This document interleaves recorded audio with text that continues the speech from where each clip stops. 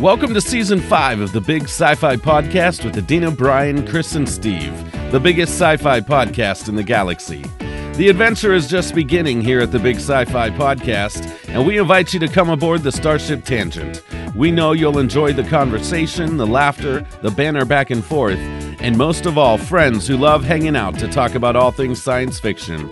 Set your phasers to fun. Here we go.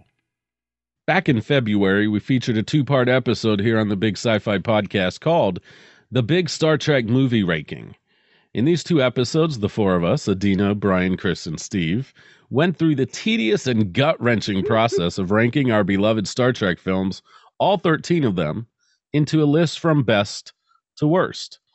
We moved backwards on our list and came up with a unified ranking for the sake of the show that we could call the Big Sci-Fi Podcast Star Trek Ranking. But we also made our own individual lists. 3 out of the 4 of us ranked the film we're going to be talking about today in our bottom 2 films for the franchise. More on that in a moment. But it's safe to say that Star Trek Nemesis was an overall disappointment to fans, and not the way we would have ever wanted the next-gen reign of feature films to end. It left most of us feeling strange and unfulfilled. We wanted to like it. We really did. But it just lacks something. Even with a big budget, special effects, top-notch writer, it just wasn't the best. I recently rewatched this film to see if it was as bad as I remembered, and I challenged my co-host to rewatch it as well. And today we are going to discuss this last film featuring the TNG crew. I wanted to know if this film is better than we remember. Do we think differently about it now as opposed to how we felt when it came out way back in 2002. Holy cow. Mm-hmm. Today, we revisit Star Trek Nemesis. And with all that being said, this podcast is hosted by some pretty interesting people, if you ask me, who are involved in all sorts of things. Guys, what have you been watching, reading, talking about lately? What's going on? Oh, the 2 things I am completely obsessed with are Foundation on Apple TV. Foundation is amazing. If you're going to pay Apple TV for one show, do it for Foundation. Okay. And then this book that I just started reading. It's called, listening. And I do recommend the audio version of this book. I don't know if there's a written, it might be an audio only on Audible. Kitty Cat Kill Sat.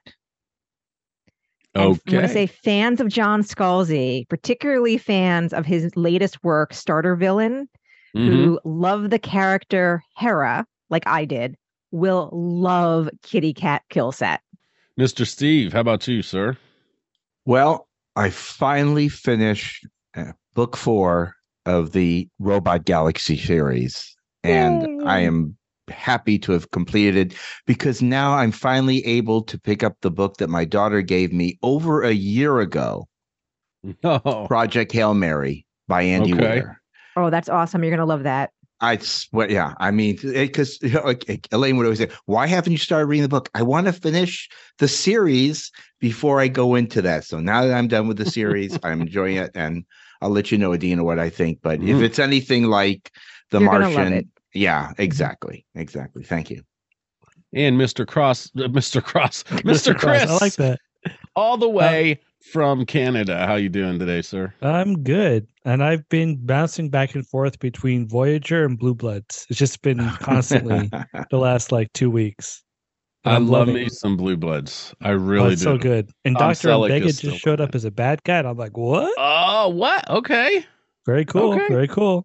I'll have to check that out. I have been started listening to an audiobook, Star Trek Deep Space Nine Enigma Tales by Una McCormack.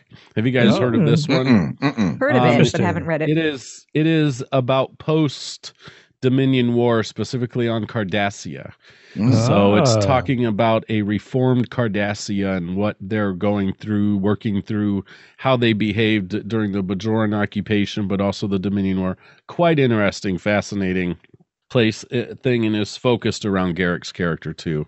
So then you're going to have to read after that, and actually I'm going to recommend listening to it, A Stitch in Time, Andrew Robinson's A Stitch in Time, because again, him narrating it, it's a point of view of Garrick, and then him narrating is just fantastic. He wrote Right. it and That then sounds narrated it. amazing. Yeah. And also, I just watched The Creator, incredible science fiction film based around AI, and it's just fantastic. I highly recommend that. And I don't know if there's a book. I'll have to research that.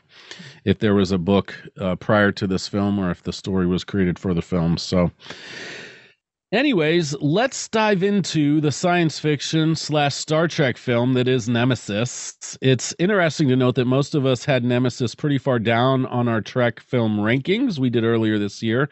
And the big capital BIG, see what I did there, question I have for the end of our podcast is, did this film move up or perhaps down in your ranking, my fellow co-hosts?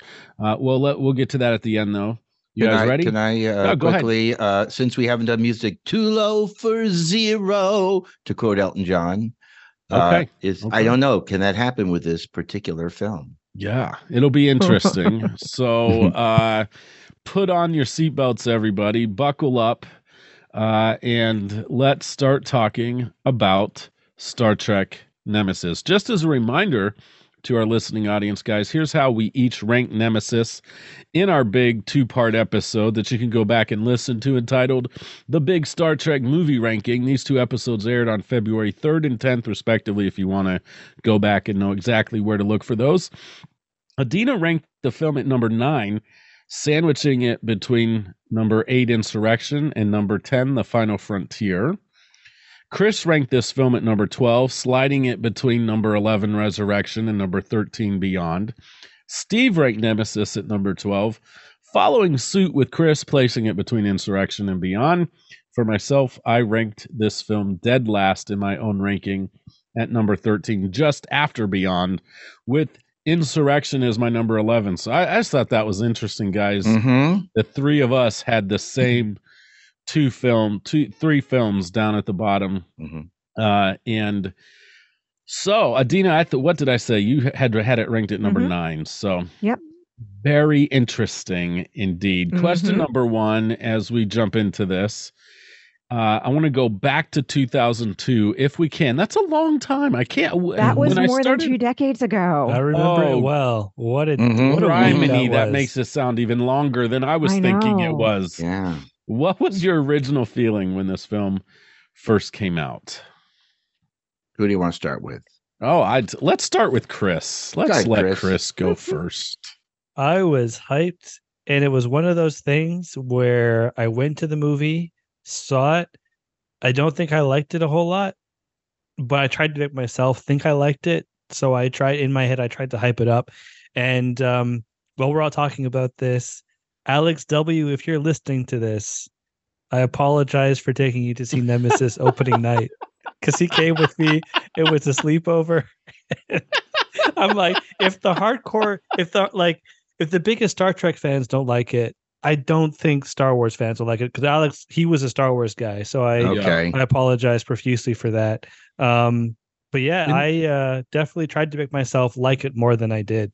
Yeah. And that was one of the TV spots I remember about this film. The commercials for this movie made it look fantastic, which is what it's supposed to do. That's what they're supposed to do. But there were things said in them like this generation's Star Wars. Yeah. That was a line in the preview on TV for this film. And so I think they were trying to pull in. They had a different outside of Trek director in Stuart Baird, who's Academy Award winner, I think, for editing and stuff like that. And they really tried to make this film the film that brought in new Star Trek fans that weren't already Star Trek fans. And so that to me was one of the disappointing parts. I don't remember that commercial or that line, but when I think about 2002 and just what was happening in life. So of course I was going to see a Star Trek movie in the theater. There's no question about it. But I wasn't watching Enterprise. Interesting. But that said more to 2002 was a very weird and crazy year in my life. And I don't think I was watching a lot of TV, and that had more to do. I had completely upended my career that year, and it had more to do with what was happening in my life than anything else. But obviously nothing was keeping me from going to actually see a Trek movie in the theater. Right.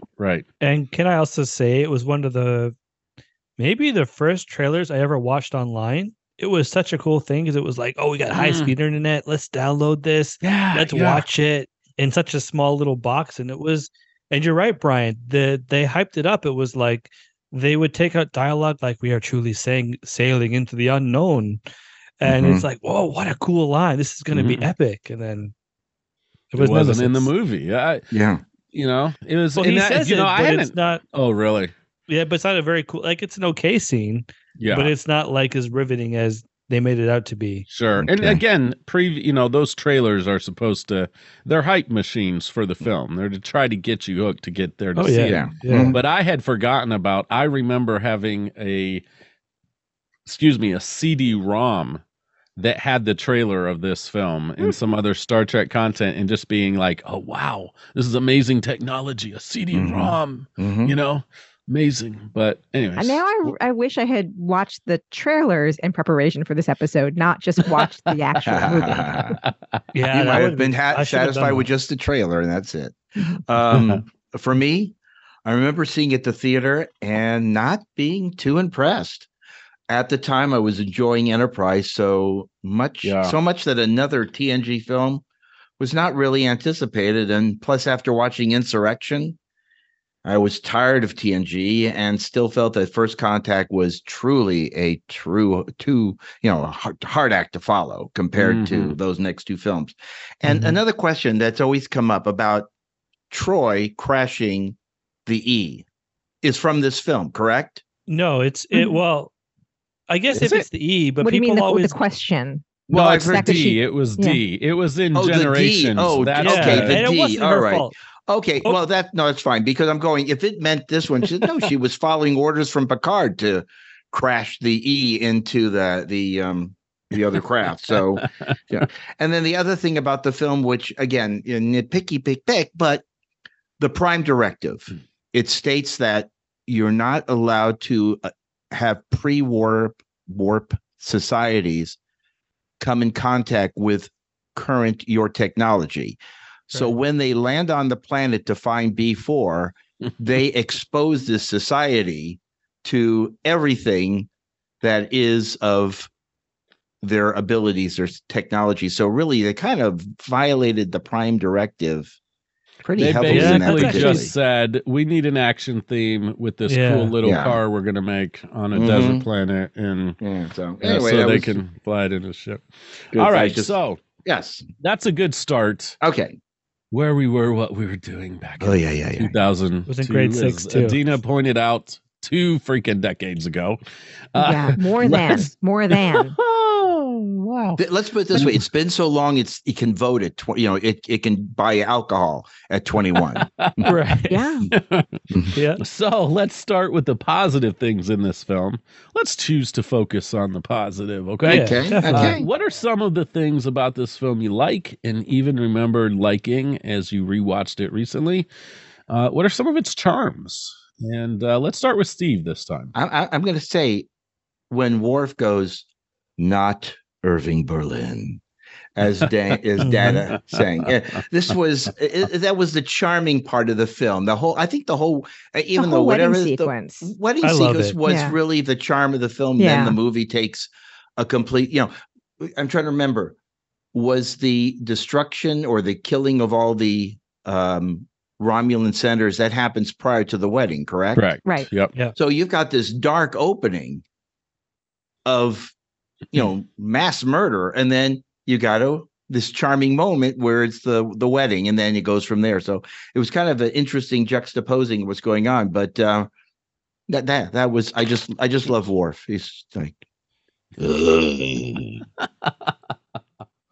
I love Irving Berlin. Is that all you guys got? Is that all you guys got? Well, I've got a lot. I've got a lot of stuff that I love. Okay, go ahead. At least one other. Okay. Which is the ending scene where Picard is talking to B4. Oh, yes. That was cute. Although I was completely, at least when I first watched it, I was completely and utterly distraught that they killed my favorite character from Next Generation. The fact that they killed Data, and that's the other thing I remember from when I saw it way back when. I was not expecting that. Yeah. Right. And that was my favorite character. And for whatever reason, I understand sometimes why they do this, and then maybe the actor wants to move on. I get why they do these things, but they still did it. They still killed my favorite character, and that hurt. But on the rewatch, obviously, I'm now amply prepared, and I can look at it and appreciate other things, like that ending scene with B4. Yeah, and you're right. That is very charming when he's just starting to sing, and you're going, "Oh, he is there in him." He's processing, all the things that got transferred. He's starting to process them a little bit, and it is almost like, if you think about like a real kid that has to grow up and process, and we know that Data had that kind of a background too, where he moved from he wasn't sentient into sentience. So we're starting to kind of see that. Yeah. And that's kind of interesting and nice. And I agree. All the scenes with B4 are very charming. He's sweet. He's quiet. The voice that they chose for him was much more childlike, and it had something to it. So you're absolutely right. Chris, how about you, man? Yeah. So a lot of the stuff that you've already said, love the wedding. Absolutely love the way Data sings.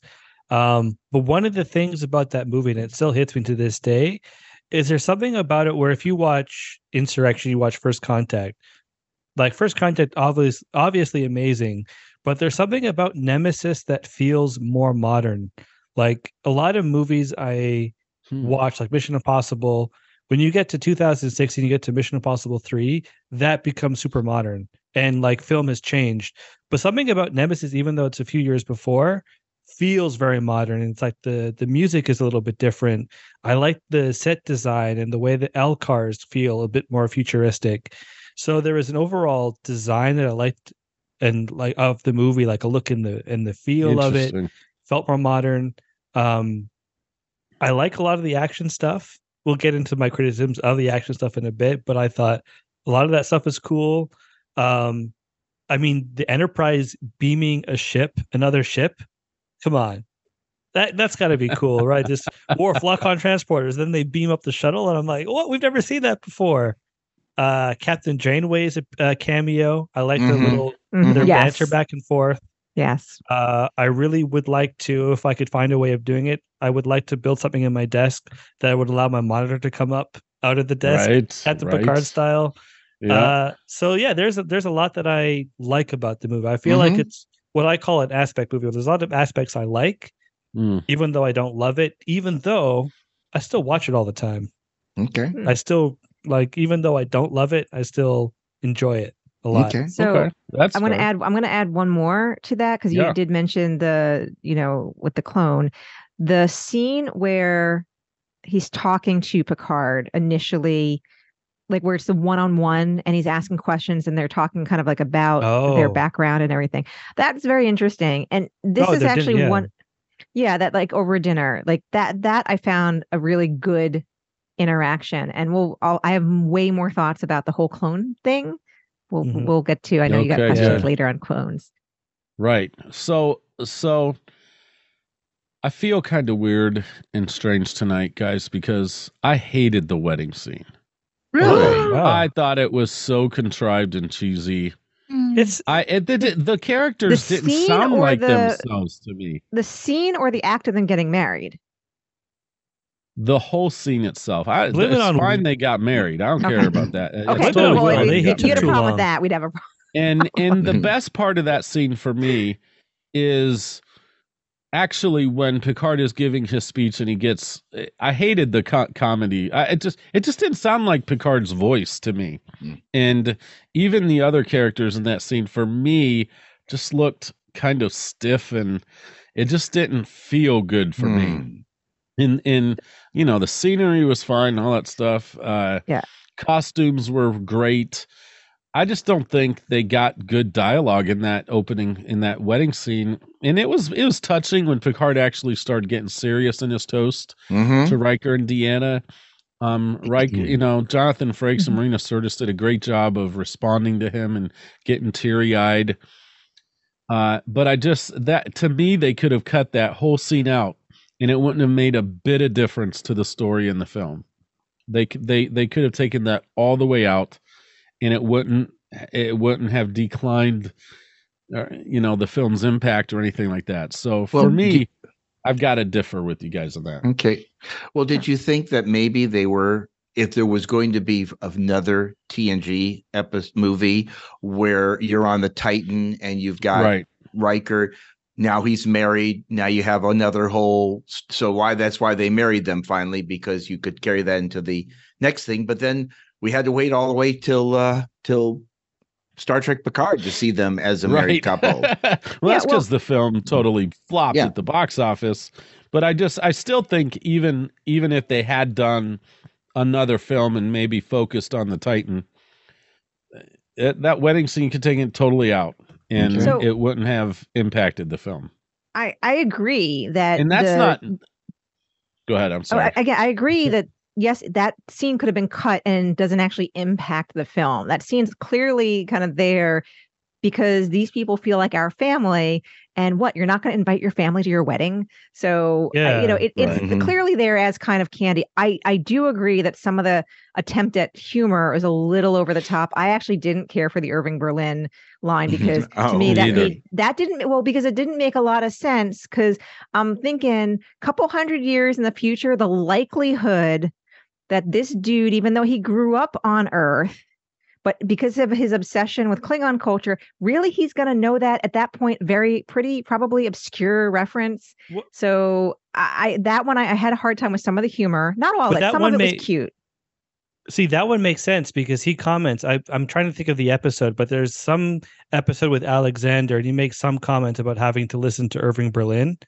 Really? Did he? I'm pretty sure. I remember Riker introducing him. I'm going to go find, because I don't remember. I don't remember that. I'm not making that up, but I seem to remember him mention that, being like, "Oh, that's like a Nemesis," when he mentioned Irving Berlin. Okay, if that's true, then I take it back, because then there would be potentially a reason. Because yes, it is possible his parents could have, inflicted this upon him, and then then that would make sense. Inflicted Irving Berlin, please. Well, from his point of view, he obviously didn't enjoy it. I didn't say whether I enjoyed it. I'm just putting myself empathizing with Morgan. Wow, all the Irving Berlin hating going on. I love Willie Nelson, Maryland tonight. But I did enjoy Brent Spiner singing it. That's fun. That's fun. I did too. Yeah. I liked he's got a great voice. Sing more. And that part of the humor, Data getting up there and saying, "Look, I researched the culture and this is what I'm doing." That made perfect sense to me. It was kind of all that humor in that scene. It was a little hit or miss. Overall, I think it was, I was still happy because, again, you invite your family to the wedding. I got invited to the wedding. I'm very happy. Yeah, I wanted it so much. It's just like, all right, you guys have been flirting with each other for way too long. Riker, you've taken a long time to propose. Let's see it. Let's actually have a wedding. So I loved it, even though it can be a little cringy. Cool. Okay, that's cool. Let's fight about this wedding for the rest of the next hour. I don't like it at all. There's always a fight at the wedding. There's always got to be a fight at the wedding. So, anyway. Who invited Uncle George? That's right. Don't let him do the speech. Oh no, he's going to bring up. Yeah, exactly. So true. So charms of the film. Because I got real negative there. I'm sorry. I wanted to start positive, and I haven't said a single positive thing about this film. I think that Chris is nailed it right on the head. This film does seem a little more modern looking and feeling than the other three TNG films. It's not that the other three look bad in any way. This one really does have more of an edge to it as far as its look and feel. And part of that may be, the difference in cinematography and lighting and set design and all that. I think probably had something to do with that. But I got to say, for me, the biggest charm of this film, you guys ready for this? Dun, dun, dun, dun, dun. Jerry Goldsmith's score. Yes. Of course. The music. Probably could have guessed that. There are moments where the music is just so perfect for what's going on that it's just dynamite, in my opinion. Now, Goldsmith plays with a lot of the same theme in these Trek films, but it works and it continues to work. And he's got some new stuff in this one from the other ones, variants on different melodies and harmonies and lines and ins and outs of scenes. So I was captivated by the music. I think this is another Trek film. not quite on the level of Star Trek V: The Final Frontier, where Goldsmith's music, and even with the motion picture, without Goldsmith's fantastic music in the motion picture, that film is totally unwatchable. If I can't imagine without such beautiful music accompanying it. So same thing for Final Frontier. His music elevated that film. Mm-hmm. And I think for this film, his score elevates Nemesis too. So, so very good. that's my... How do you feel about the opening credits? Because there's like a noise, and I don't even know how you describe it, but there's like a noise that you hear before it gets into the theme, and I love it. Like that Goldsmith seems so intense. Goldsmith did a revolutionary soundtrack to a little film called The Planet of the Apes, which had a ton of percussive, otherworldly sounding type instruments. Goldsmith also uses synthesizers, unlike just superbly well in these major motion pictures. And synthesize any type of synthesized sounds, unless you're going for like a film like Tron, or films from the 80s, or something like that, where you want that synthesized stuff that was so popular. He's just a master of it. And so what you're hearing in that opening part is percussive things, but also synthesized sounds mixed in with the beautiful orchestra. That is just his style and his unique way of doing it. So I loved it. I think that elevated many scenes in this film, and I wish he was still alive to produce a few more films. Like, I'll say, so two things about the music. One, I love that at the very end of the movie, when you're seeing the Enterprise being repaired, it calls back to the motion picture music quite a bit. And then my favorite piece of music is right after the wedding, and it cuts to the Enterprise, and it slowly pans across the screen. And that music is so good. I love it. I get chills every time I watch it. I made my grandma watch that scene way too many times. I've never forced my grandma to watch Star Trek with me. Oh, she's watched way too much with me. Oh, don't watch the film. Man. Enjoy the soundtrack, folks. That's fantastic, Chris. All right, so moving right along here to question number 3. I'm going to make a statement and then ask the question. Okay. This film was unsuccessful critically and financially, which signaled the end of the next generation era of films, unfortunately. Here's the question. What happened or didn't happen to make this the case? Why, oh, why did this film flop at the box office and therefore in the hearts of many Trek fans? They surprisingly killed a favorite character. Yes. Although you could have said that about Wrath of Khan. They killed off a beloved character, but they would have known that going in, right? Yeah. So that shouldn't affect the box office numbers, because you wouldn't know. Well, word gets out after that first opening weekend. So word does get out. Okay, go ahead, Brian. Since you're the lead. The thing that I think is, first of all, there was other things at play even before they started making this film. I think people were becoming burnout on Trek. Yes. I think we'd gone through a golden age where it was the Next Generation in Deep Space Nine and the Deep Space Nine in Voyager. And then you bring Enterprise, and they tick a lot of people off because they don't even put Star Trek in the title originally. It was just Enterprise. Yeah, that's still going on, right? And then the theme song, which I loved the theme song to Enterprise. Oh, me too. Anyways, I will defend it till the day that I die. Right, me too, bro. And so I think we were in an era where Star Trek fans were going, "Do we need another film? Do we need?" Now I'm going to say that. Yes, we always do. That was do. not me. I was not in that boat. But I think this was Nemesis. I remember reading about it because at the time I was a member of the official Star Trek fan club, getting the Communicator magazine whenever they put those out, and reading everything online I could about it.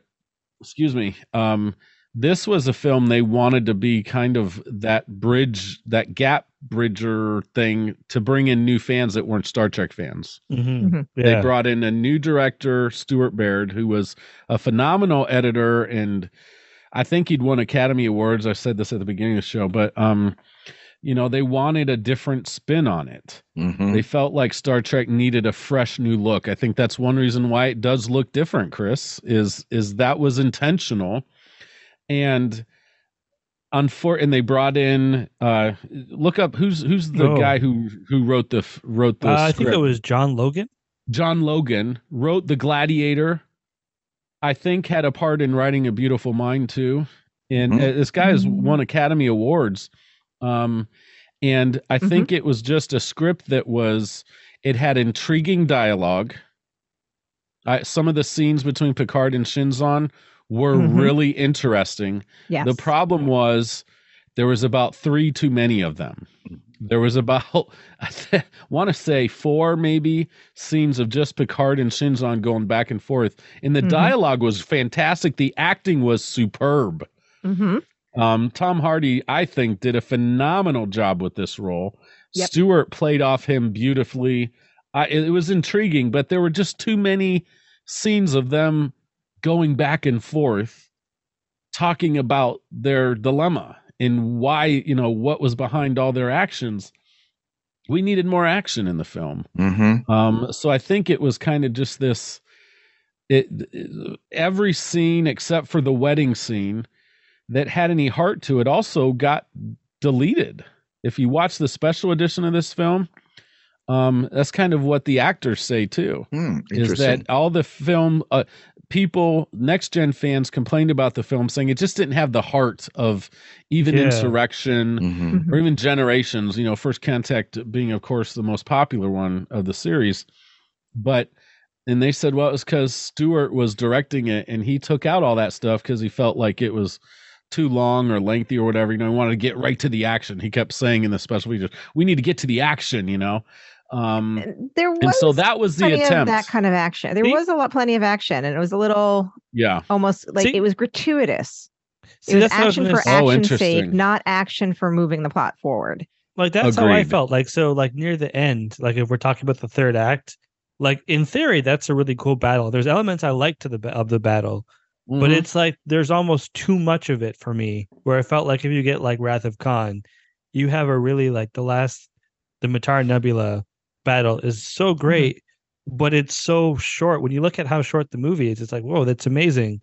But I just felt like that went on for so long to the point where like, okay, there's almost 3 acts within that final battle. And there was a bit too much for me. Yeah. So it's interesting that the action that you're saying there wasn't enough action. So I felt like there was too much, but it maybe wasn't spread out properly. There wasn't enough plot-driven action. Yeah. There was action for the sake of action, which I would say then, yes, this is kind of like a film for Star Wars fans.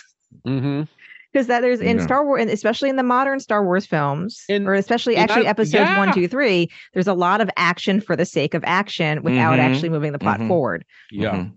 And I love the Argo.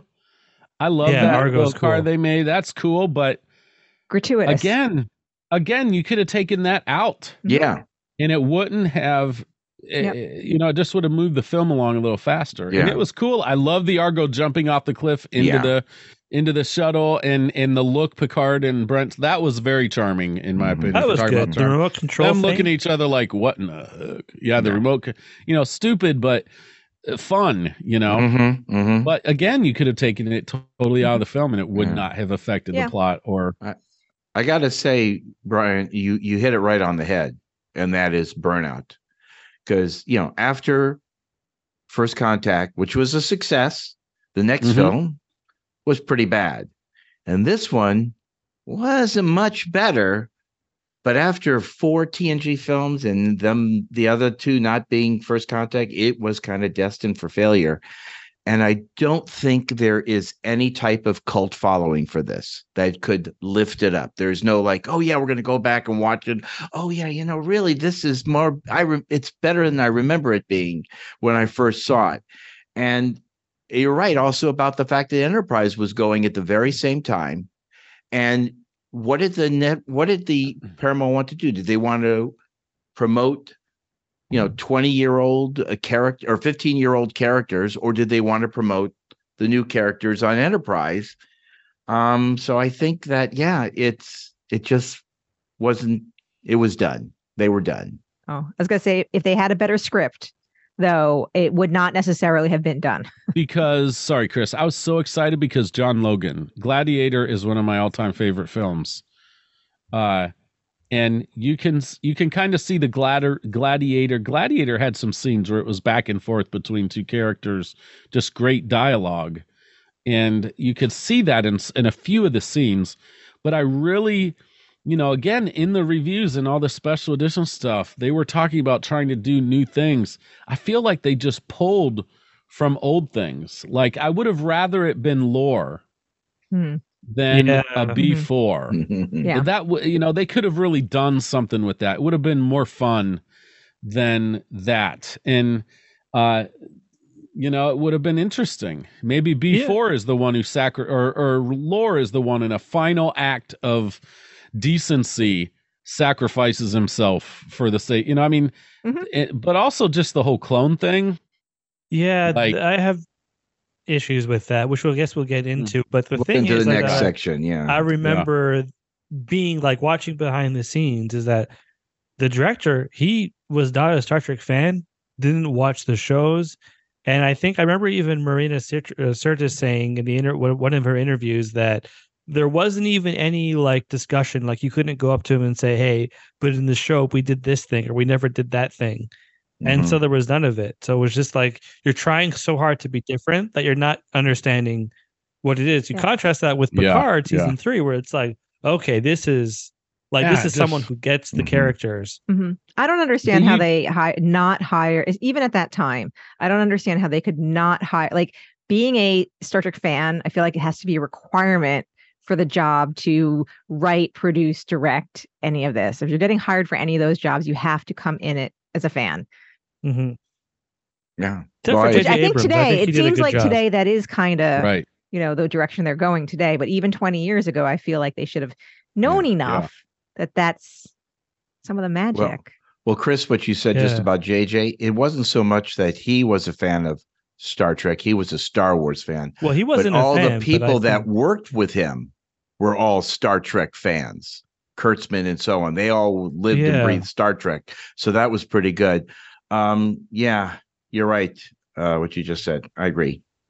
Yeah, that was a huge issue.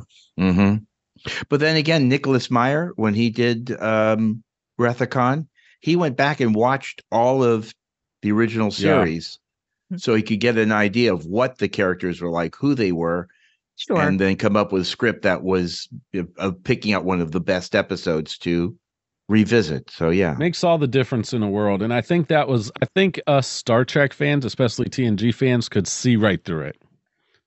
We could see right through it that this was made by somebody who didn't know these characters, even though it had a great writer who was a big Star Trek fan. It wasn't that original of any of the ideas, and it just weren't that original, which is what I remember watching in the extra online stuff from the website. This was new and new stuff happening, and watching it went, this isn't new. This is rehashed stuff, which was disappointing. So, the film was really a breakout role for Tom Hardy. We've mentioned that Tom Hardy before, as he played Shinzon, the Riemann leader, and Picard clone. Dun dun dun. It also featured the famous Ron Perlman as the Riemann Viceroy, not to mention a surprise guest role by Kate Mulgrew as Admiral Janeway, something I'd totally forgotten about until I did my own rewatch here.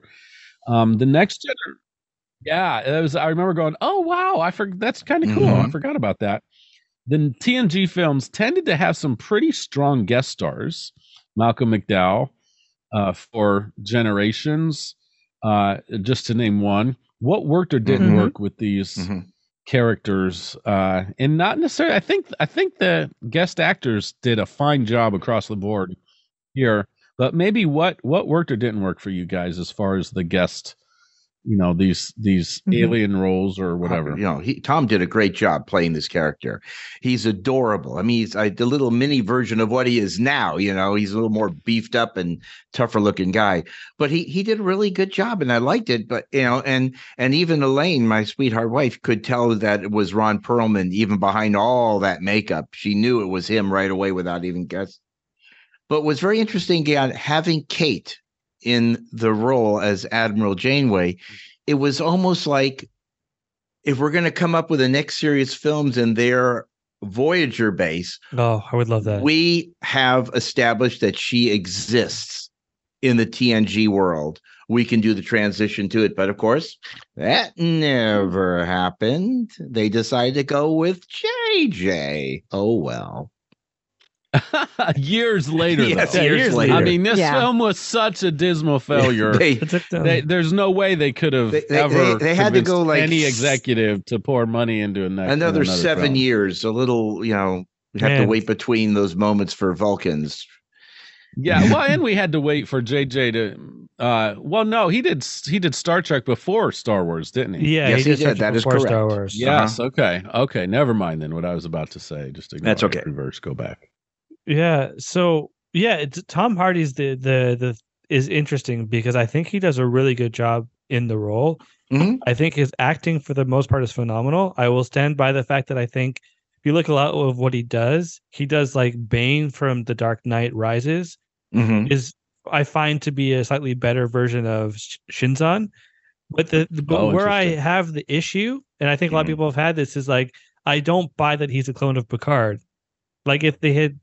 Like that's where okay, that's not Picard though. Like that's not a clone of the character because he looks so different. And yes, he's younger. Oh, they do have the one picture of Tom in uniform representing what Picard was when he was in Academy. So they kind of like snuck that in there. See, they're the same guy. And it's one of those things where it's hard, but I don't know if this is true, but I think they were looking at having Patrick Stewart play the evil version. But someone said, no, we don't want him to do that because he looks too ridiculous in the Shinzon outfit. But that's a good point. I don't know if that's true, but I remember that being in the commentary or the behind the scenes. Oh, interesting. So that's where I find, okay, it's I don't know. I'm actually, thinking about that and I thought about that afterwards, which was it actually would have played better if Shinza was Picard at the same age. Yeah. So they could quickly install him and that you gave Patrick Stewart a chance to play two roles at the same time.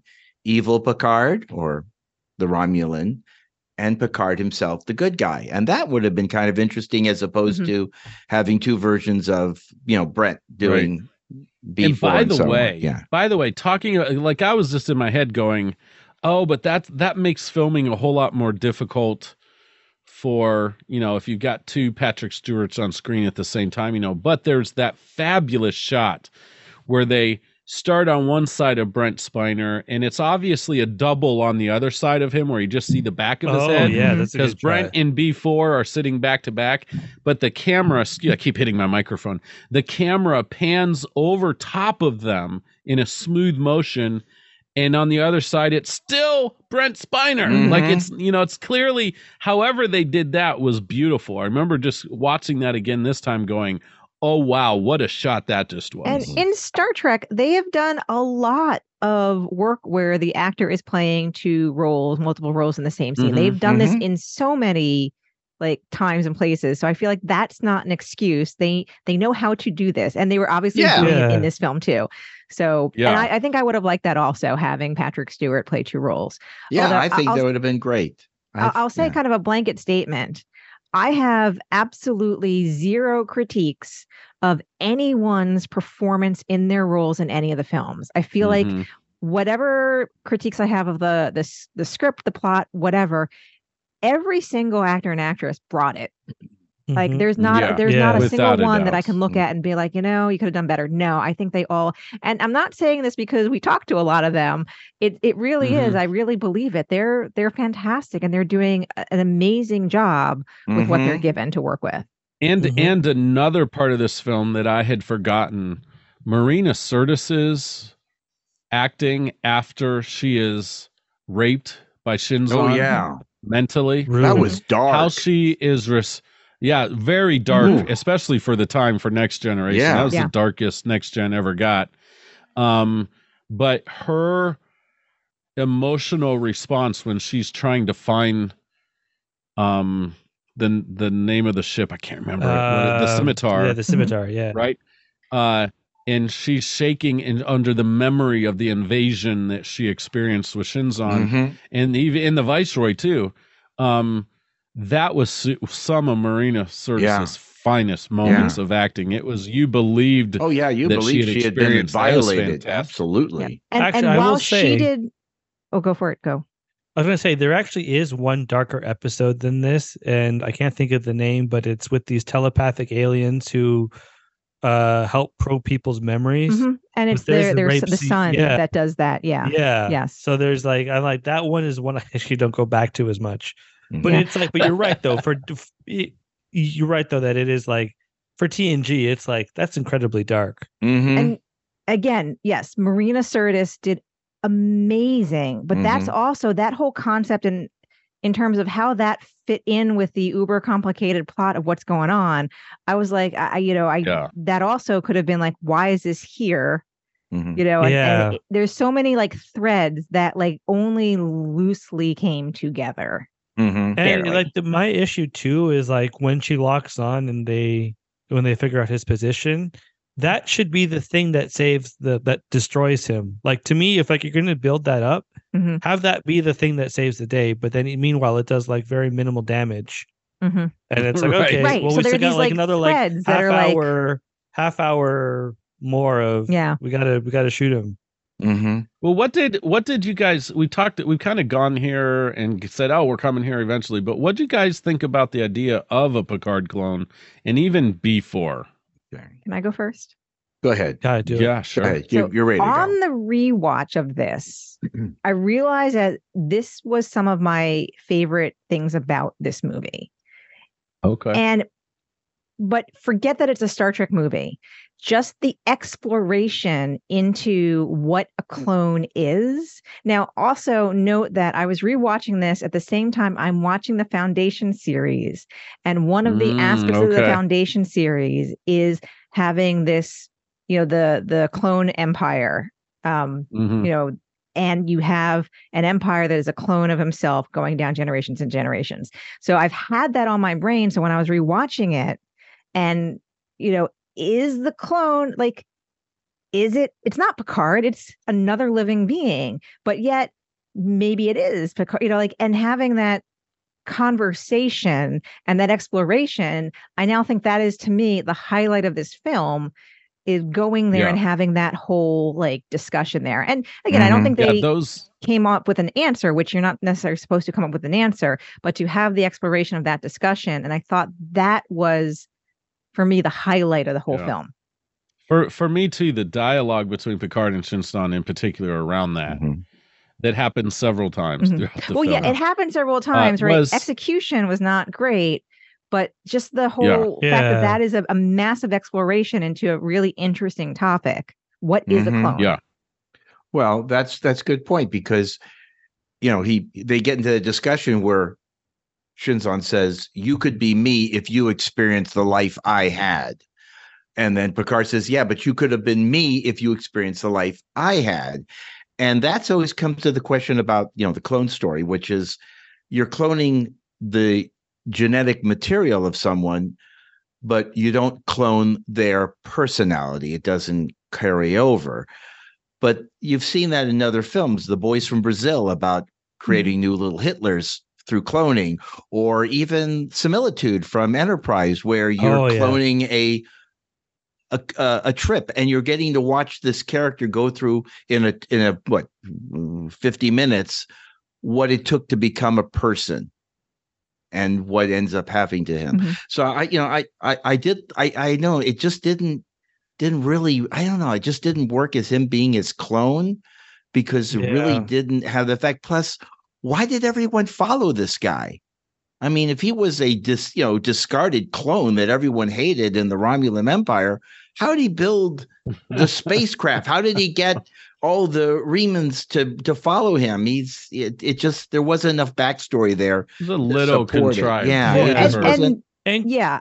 And to be fair, I agree with all that. It's like I said, I have to take out that this is a Star Trek movie and just kind of put a bubble around the concept that they're having the philosophical discussion. Forget that it's Star Trek. And again, because there's so many things that, whatever. But the fact that they're just having this interesting, they're bringing to the forefront of your mind this interesting philosophical dilemma. What is a clone? That's interesting. Now, all the trappings add in a lot of, like stuff that just doesn't hold together in the context of the Star Trek universe we know and love. Yeah. Yes. So to me, there's two separate. It's like, do I like this clone of Picard? Not so much, but do I like the concept that they addressed the philosophy? Yes, I love that. See, I like the concept. I think I have the same issues with that Steve has, but I think where the film excels is like the stuff between Data before and Geordi. Like that conversation he has with Geordi, I think is so effective where it, to me, handles it's a bit better when he's like, well, would he be you or would he be someone else?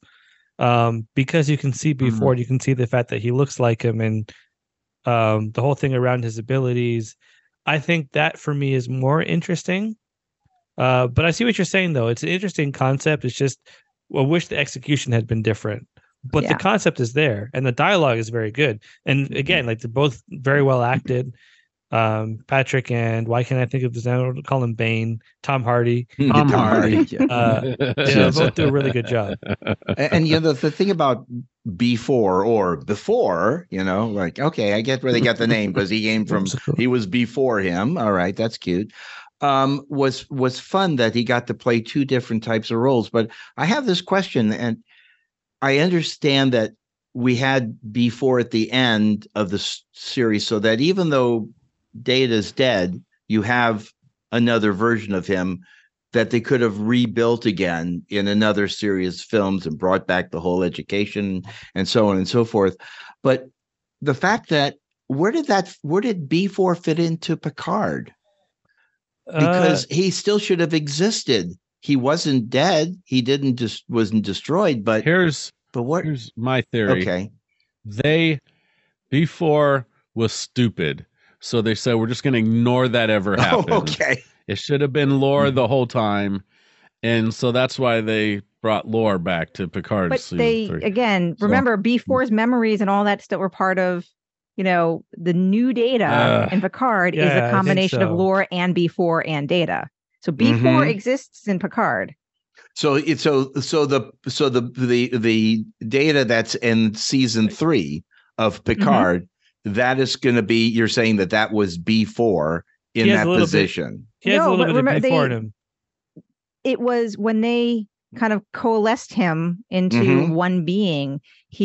They were pretty explicit. I'm pretty sure pretty explicitly said that it's the memories of all of them. Okay. I think so. All right, yeah. So that fits in. Thank you. I appreciate that.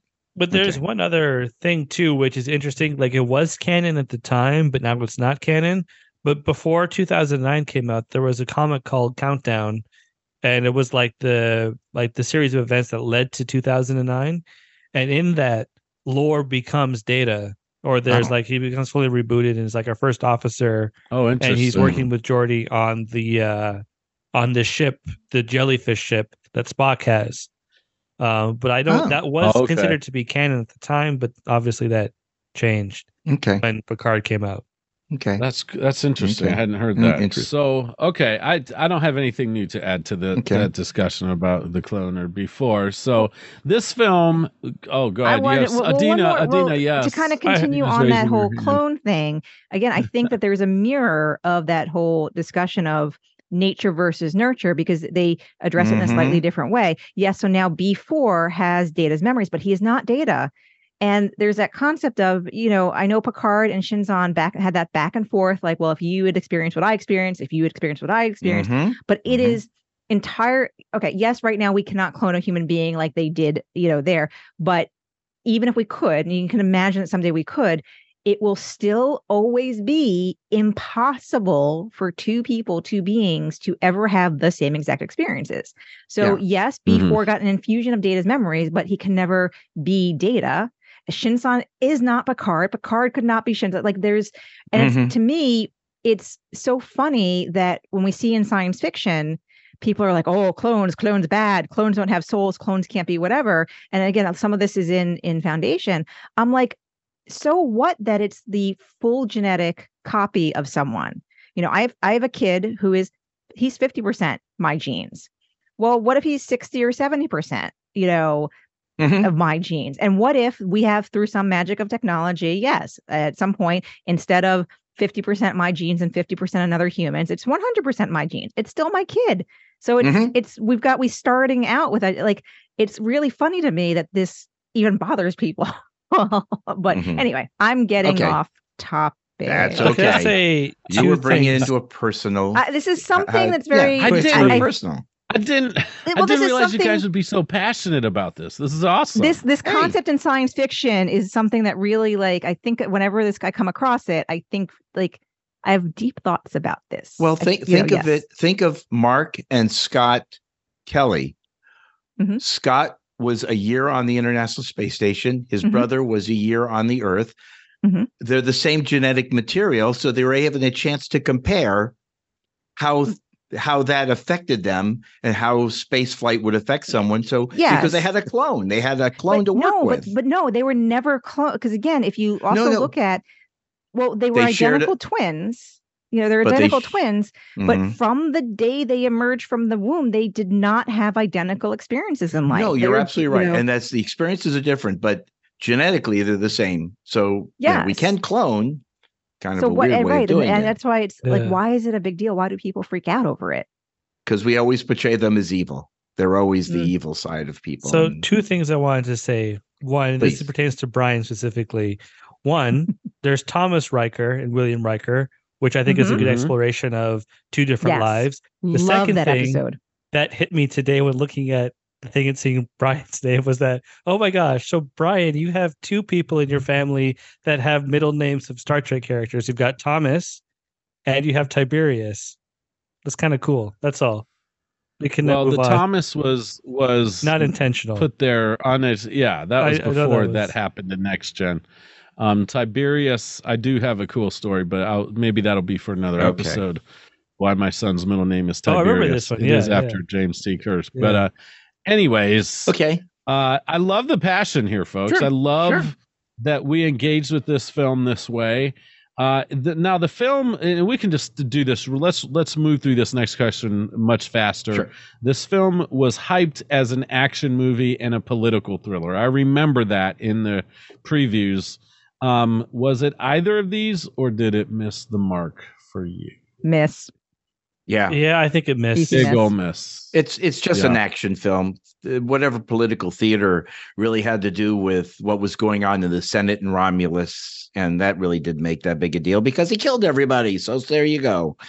But yeah, it's an action film. That's what it was from start to finish, except the wedding. I gotta poke on that early scene, the first scene when they kill everyone in the Romulan Senate. So that one senator, she's got this device. So we know that the Romulans are secretive and all these things. So you can imagine that they're getting a group of them in a room together like this. They have, metal detector-y kind of security things. So how did she get this device in there? What was this device? Was it something ordinary? Or was it pretending to be an ordinary device? She just left this random device there. And you would think these are the most security conscious, suspicious people.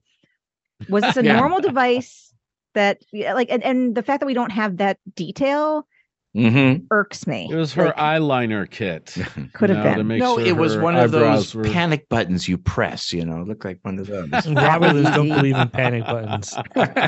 Easy. But no, it's a good point. It's like, like Romulans are very secretive. They're super worried about security. Non-trustworthy. So how did she sneak something in? Yeah, I guess she's just that good. I guess we're supposed to assume. Because she just puts on the table and they're all like, it's just sitting there and all like, wait a minute, what's this thing opening up? Oh my goodness, where's coming out. Where did she go? Yeah.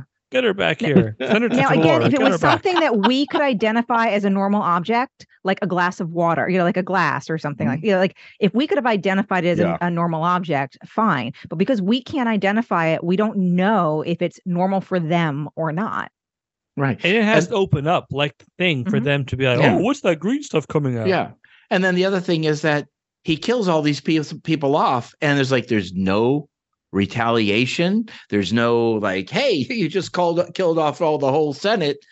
It's okay. Go ahead. You can be the leader of the Romulans. What's the succession plan? Now. Like, I have a hard time believing that there's no succession plan. Yeah, exactly. So contrived. Contrived. Go ahead. Can I give Chris. another slight rant for like 2 seconds? Oh, go for the five. Remans. Go for Remember five. how in DS9 we got to see the Remans as foot soldiers in the Dominion War?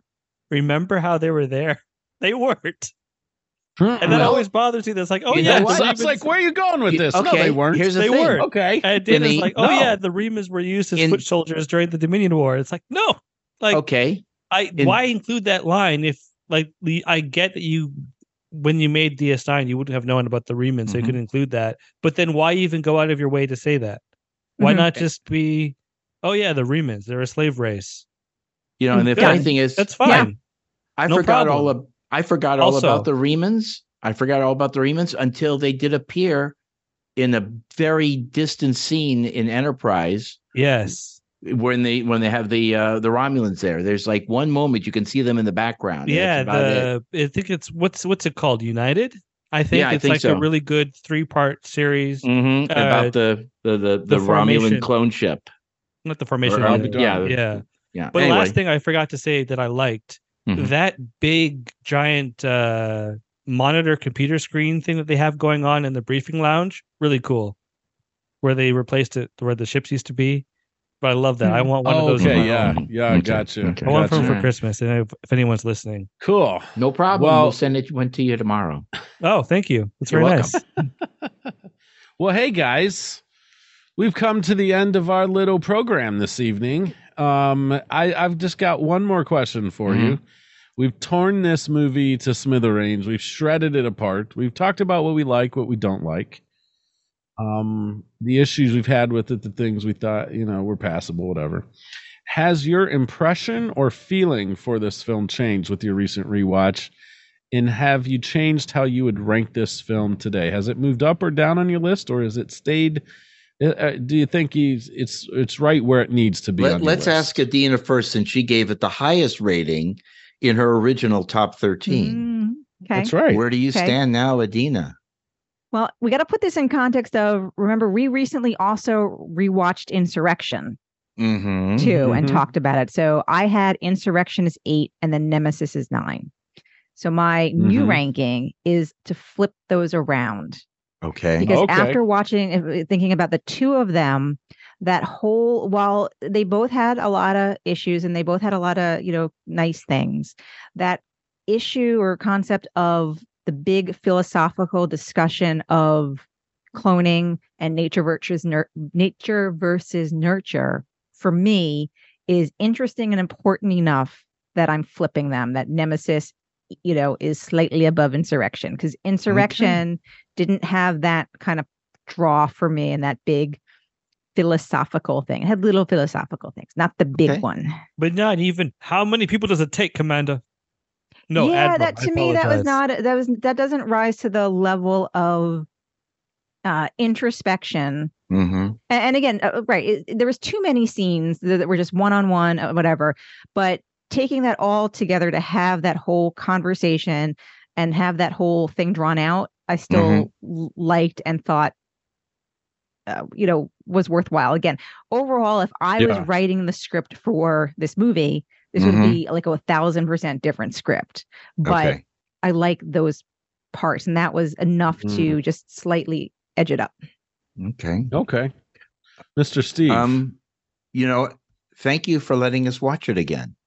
Because when I did the top 13 list, I had not seen it for a long time.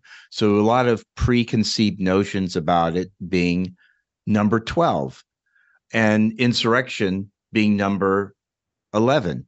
I'm of the Dina. I not only would I flip them, but I might even move it up a couple of notches up my list because it's actually a much better film than I recall. And I will say this, there was no insurrection, but there was definitely a nemesis in Nemesis. So in Truth in Advertising, yes, this truly was, it lived up to its name. So I definitely will flip them just like you said, Adina, but I could even maybe move it up to the 9th spot because it is really a much better film than I recall. And so, yeah, it does take a rewatch to reevaluate your opinions. Interesting. Mr. Christian Fox. I think for me, it still stays the same. I still have a lot of fondness for the movie. But the thing is, too, even though I rewatched it, I've rewatched this a lot. So there wasn't really anything new from this time. I still enjoy it, but I still, like, if I had to pick this over, like, if it's between Insurrection and Nemesis, I'm probably going to pick Insurrection. I find I enjoy more things in that. But like, what's funny is I'll still watch this a lot more than I'll watch Beyond. Like, I don't feel like I want to see Beyond again. Although I'll stand by it. I love the opening of Beyond. Like the first 15 minutes of that captain's log is beautiful.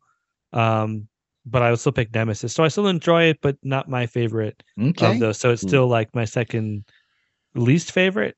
That's how you'd phrase it. Yes, there you go. Yeah, that's a good way to put it. Because there's a better way of phrasing it. We're glad we have 13 Star Trek films, right, folks? I mean, come on. Oh, and also Riker got the only laugh I remember from the first showing, where he said, "Not very chatty."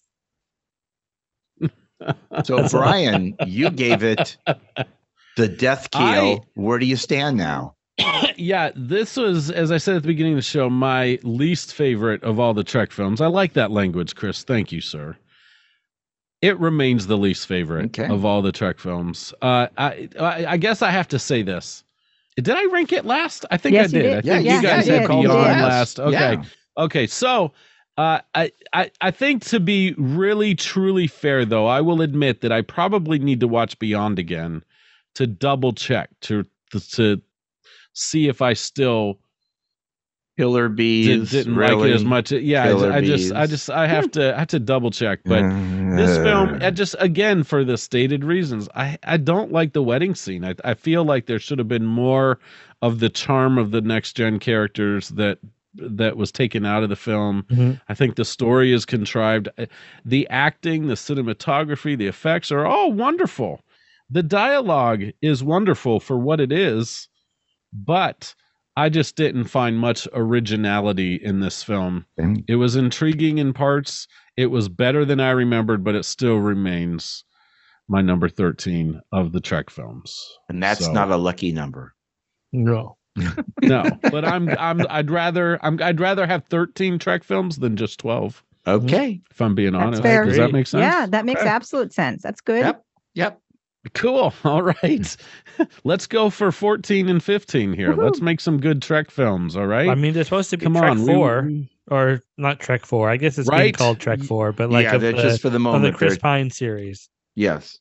Does the Section 31, does that, even though it's like a streaming-ish movie, will that count as a movie? I guess that counts that's as a movie. good question. I guess that counts as a movie, which I have feelings about the Section 31. I'm curious about it.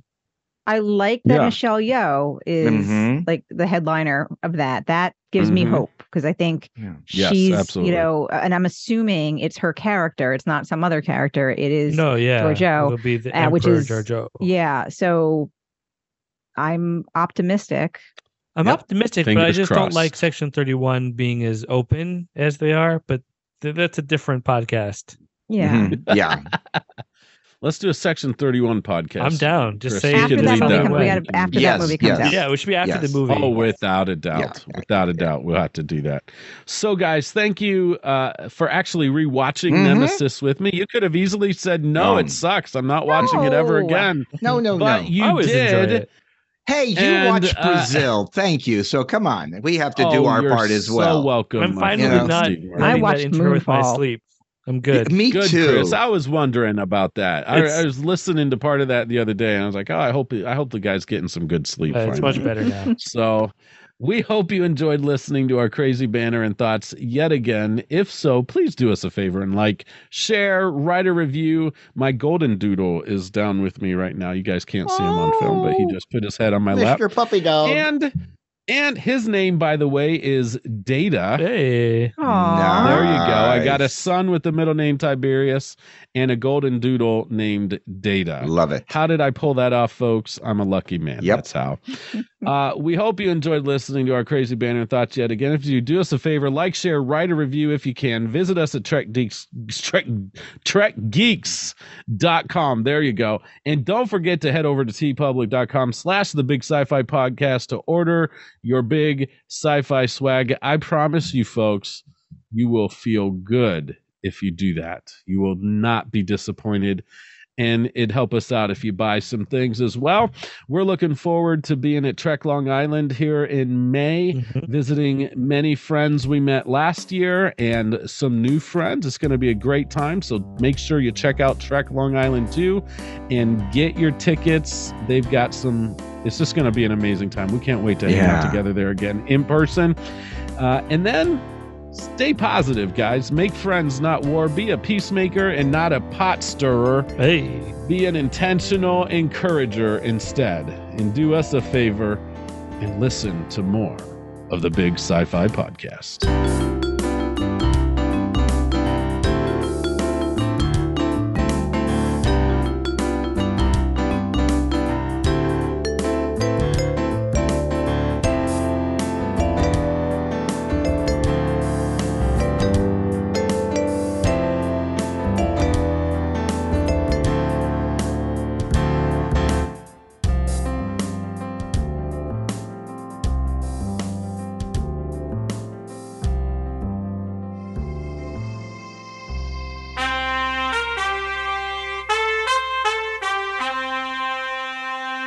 Coconut.